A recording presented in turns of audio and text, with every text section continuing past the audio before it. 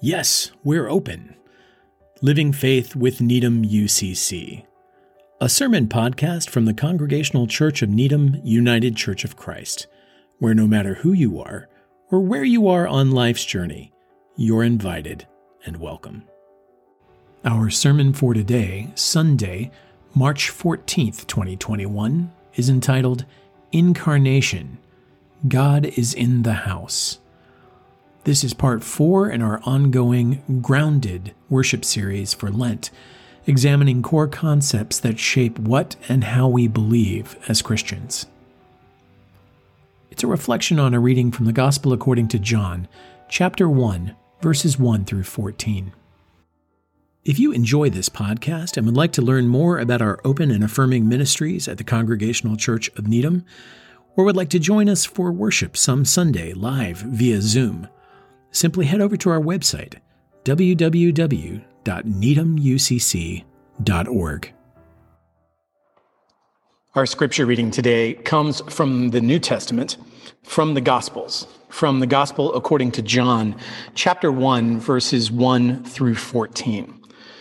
Let's listen together to what may be very familiar words to us, and listen together for a living word from God in these words from the prologue to the Gospel of John. In the beginning was the Word, and the Word was with God, and the Word was God. The Word was in the beginning with God, and all things came into being through the Word, and without the Word not one thing came into being. What has come into being in the Word was life, and the life was the light of all people. The light shines in the darkness, and the darkness has not overcome it. There was a man sent from God whose name was John. He came as a witness to testify to the light, so that all might believe through him. He himself was not the light, but he came to testify to the light. The true light, which enlightens everyone, was coming into the world. The Word, the light, was in the world, and the world came into being through them, yet the world did not know them. He came to what was his own, and his own people did not accept him. But to all who received him, who believed in his name, who trusted in his name, he gave power to become children of God, who were born not of blood or of the will of the flesh or of the will of humankind, but born of God. And the Word became flesh and lived among us. And we have seen his glory, the glory as of a parent's only child, full of grace and truth. Friends, God is still speaking to the world. May our hearts be open to listen and to respond. Amen. When I was in seminary, working on my Master's of Divinity, the most grandly named graduate degree of all time, and preparing for ordination to the ministry of Word and Sacrament, I received a perfectly puncturing gift from a mentor, a little book entitled Ministry is a High Calling, Aim Low, by Kurt Schuermann. Despite its diminutive size, the book was about the same size and shape as one of those little paperback books you used to see next to the checkout stand at the grocery store, word searches and weight loss and Reader's Digest quotes. This little book was full of really good, really real-world advice for pastors, new pastors, or pastors who need a refresher course. It was full of advice on topics like the real church calendar, which of course includes Super Bowl Sunday as a holy day of obligation, and a list of words you learned in seminary that you should never use in church. Words like eschatological, or prelapsarianism, or Ding an sich. Don't ask. Incarnation is one of those words too. Despite the undeniable historical fact that incarnation, the idea of the enfleshment of God, that God shares our humanity, particularly in the person of Jesus of Nazareth. Incarnation is one of the bedrock value-added notions of our Christian faith and has been since the very earliest days of the church. But of course, that's the whole idea behind this grounded worship series, to foreground what's in danger of getting lost in the background of our day-to-day faith, those core ideas that shape what and how we believe. Now, the one time a year in the course of the real church calendar when it's really okay to talk about incarnation is Advent and Christmas, of course. If you were wondering if I had gone off the rails or simply forgotten to change a hymn from a former bulletin, and that's why we were singing a Christmas carol this morning in March, nope, that was planned. Because Advent and Christmas is the one time a year, as we remember the birth of Jesus, that we talk about incarnation. Or in fact, really, it's when we sing about incarnation. As we ask the musical questions, what child is this who laid to rest on Mary's lap is sleeping away in a manger, who is somehow true God of true God, light from light eternal, pleased as man sick to dwell. It's in this same holiday atmosphere, high on tradition, but often oddly low on actual reflection. Think about that. This holiday atmosphere that is so often high on tradition, but oddly low on actual reflection, that we most often encounter this idea of incarnation and this, let's call it, thickly settled passage from the Gospel of John we heard again today. In the beginning was the Word, and the Word was with God, and the Word was God. The Word was in the beginning with God. All things came into being through the Word, and without the Word, not one thing came into being. What has come into being in the Word was life, and the life was the light of all people, the light that shines in the darkness and is not overcome. The true light, which enlightens everyone, was coming into the world. And to all who received him, who trusted in his name, he gave power to become children of God, born not of blood or of the will of the flesh or of the will of humankind, but born of God. In other words, in fewer words, the eternal Word of God takes flesh among us in the most surprising way possible, born an all-too-human baby to all-too-human parents, born of part of an all-too-human people, suffering under the domination of an all-too-human imperial power. God becomes human, fully human. And yet, that's about as far as we take it. That's about where we tend to leave the messy idea of incarnation, really, there in the manger at Christmas, just like Will Ferrell's Ricky Bobby of Talladega Nights, insisting that he pray to the little 8-pound, 6-ounce newborn infant Jesus. Don't even know a word yet, just a little infant, so cuddly, but still omnipotent. Hearing these words from the Gospel of John, we too are liable to throw up our hands and cry aloud, "It's a mystery," and leave it at that and go on our merry way. But there we're in good company. The early church didn't know what to make of Jesus either. They struggled around how to think about the incarnation of God, the relationship of the human and the divine in Jesus and anywhere else for that matter. in the common understanding of the day, grounded, ironically, in the heady philosophy of Plato that still undergirds so much of our thinking in the Western European tradition today. God was God, and human beings were human beings, and never the twain shall meet. God was by definition ideal, eternal, and human beings not. God was so high up and humanity so low down. Completely different orders of being. How could they come together, much less intermingle? It was unthinkable. It was ridiculous. It was offensive.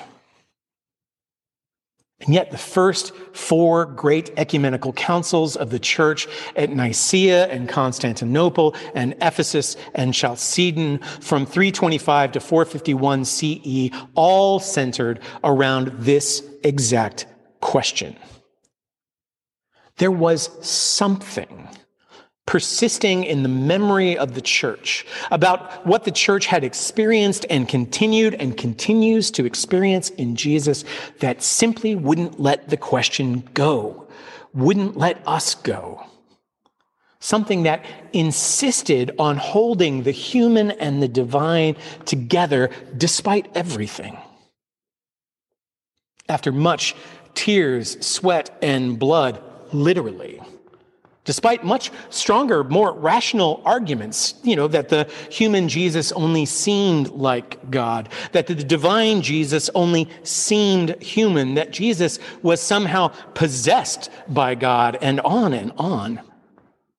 Those councils upheld the mathematically ridiculous proposition that Jesus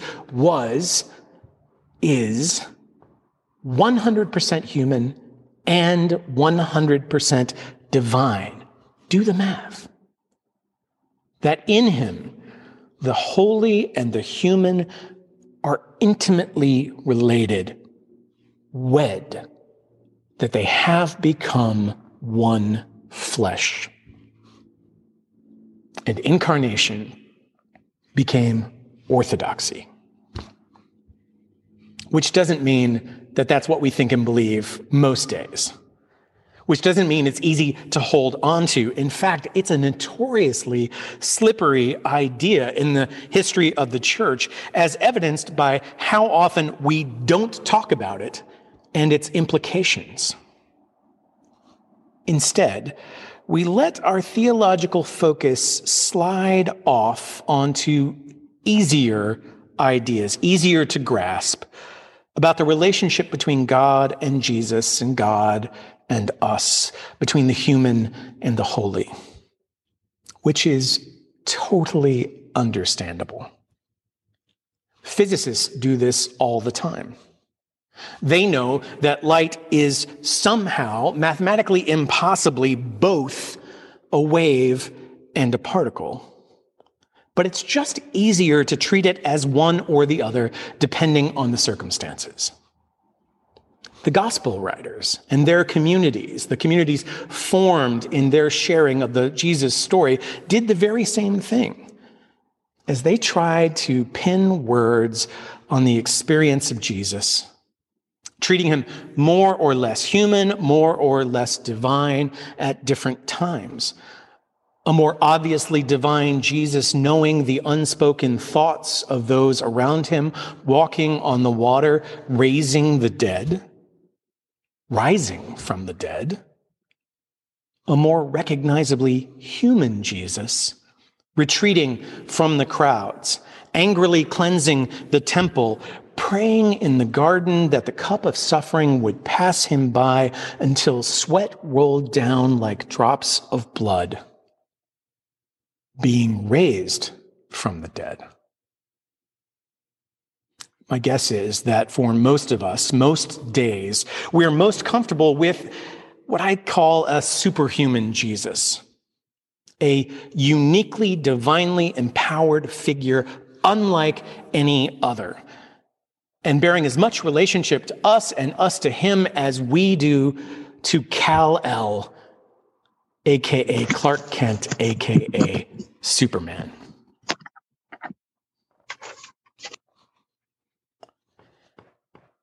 At least this seems to be the default understanding for most Christian churches and most Christians, despite all those edicts and teachings and pronouncements of the early church.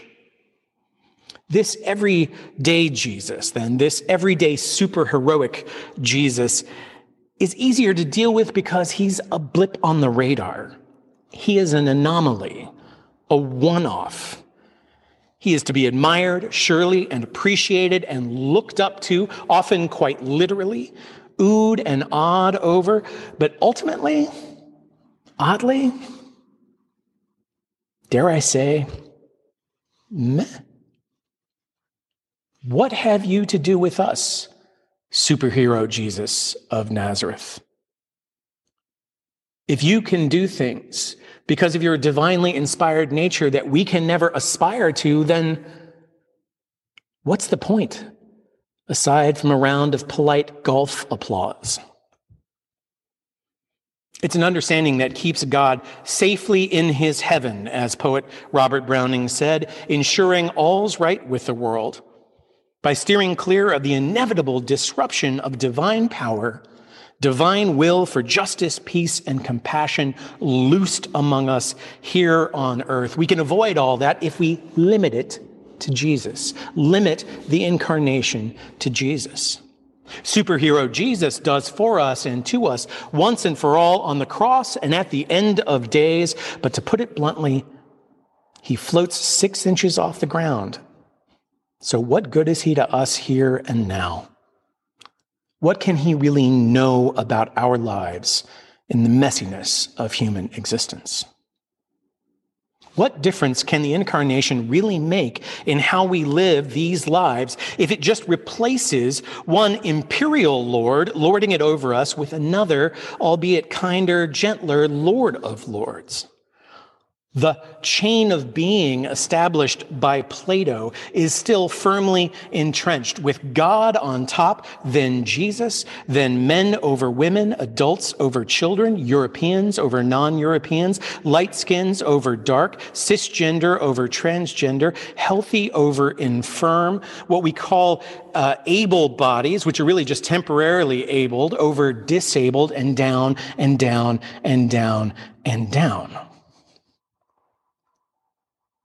Friends, I want to tell you today that incarnation can make all the difference in the world. Incarnation can smash these hierarchies that keep some few up and so many so far down, down, down. But only if we take it seriously, only if we consider it more than just once a year. Only if we work it out and extend its implications out beyond the high holy days into the workaday world, the real world beyond the Bible, outside the church doors. Humor me. What if the incarnation isn't just about the nature of Jesus, but about us and our nature as well? Ours and everyone else's. What if we took the Genesis account of creation seriously, and not in the sadly all too usual anti-evolutionary way, but that bit about God breathing the divine into us, forming us in God's own image from the beginning and forever? What if God dwells not just with us, but in us and among us, and not, crucially, just in Jesus, but in you and me and those folks over there, in our neighbors, in strangers, even, God help us, in our enemies.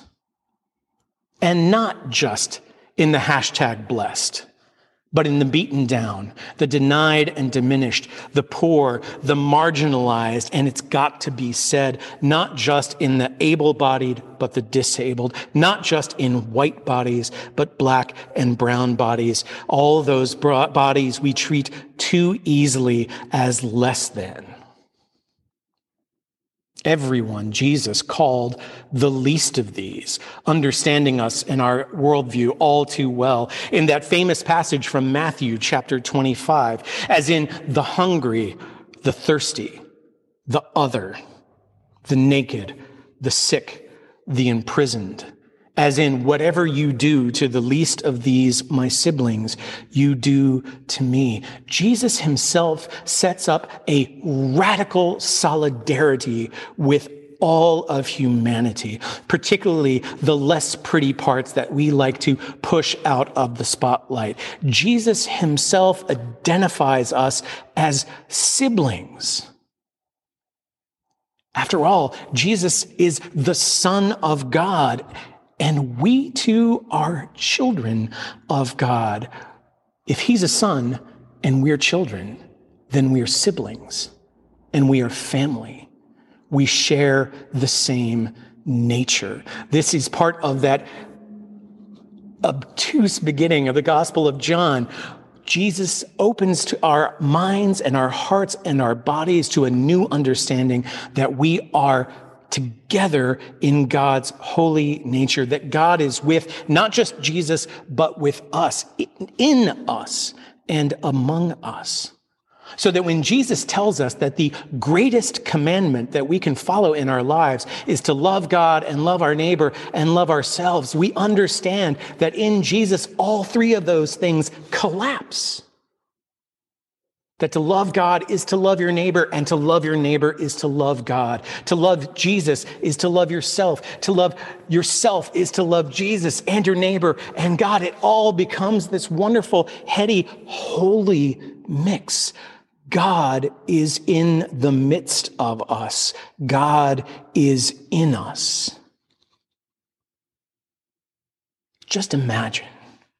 Use your theological imagination and imagine how different our world would be if we greeted one another, recognizing in one another God, the holy, the divine. Imagine.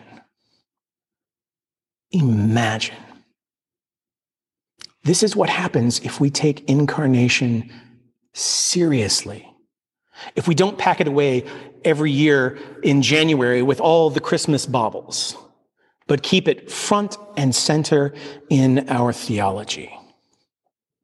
Imagine that every single person you meet, the person you wave hello to on the street, the person you flip off because they didn't use their turn signal on I-95, your mother, your siblings, your father, your cousins, the people who live across the street, the people who live across town, the people who live on the wrong side of the tracks, the people who are living and working supposedly on our behalf in Washington, D.C., the people who live in nations far away in time and space and ideology from our own. The people who watch CNN, the people who watch Fox News, the people who watch MSNBC, the people who don't watch any news at all. Imagine what the ethical mandate would be for us if we saw and understood everyone the way we understand Jesus. What if, just as Jesus is the face of God turned toward the world in love, our faces and theirs were the face of God turned toward us, toward one another? This is the radical idea that we find so hard to focus in our day-to-day life. It is the revolutionary idea that Jesus came not just to preach, but to embody in his very being. Not to do for us and to us, but to show us the way so that we could do it ourselves with and for one another. We are part of the large family of children of God in the world. Which is not to say that it's easy. Family never is. But this is the mystery that lies at the core of our faith and empowers our ethical action in the world. I want to close by sharing with you a prayer that I learned yesterday. It just so happens that I was registered for the Super Saturday event held every spring by our Southern New England Conference of the United Church of Christ. And I had registered for a workshop on making congregations more welcoming for persons with disabilities. I was not prepared for God to show up in the way that God did in that workshop. And so I want to share these prayers. The first adapted from a litany by Gene Taylor. Holy God, created in your image, we spill coffee. Holy God, created in your image, we lose our memories. Holy God, created in your image, we lose our reasoning skills and imagination. Holy God, created in your image, we lose our emotional and relational skills. Holy God, created in your image, we are injured by accidents. Holy God, created in your image, we do not hear or see or speak. And yet you call us beloved. You name creation blessed. In our vulnerability, we are created in your holy image. And yet we are more than these. Holy God, created in your image, our community with one another is our strength. Holy God, created in your image, we have one another to clean up the coffee and to tell the stories that we forget. Holy God, created in your image, we trust one another and you to remember to whom we belong. Holy God, created in your image, we have you to behold in wonder and in awe. Friends, may your eyes be open 365 days a year to the wonder and awe of the divine that dwells so richly in you and in everyone else. Let's embrace one another as we embrace the incarnation of God among us. So, friends, if you've heard the word of God preached here today, remember to give all honor and glory to our one God, Creator, Christ, and Holy Spirit. Amen.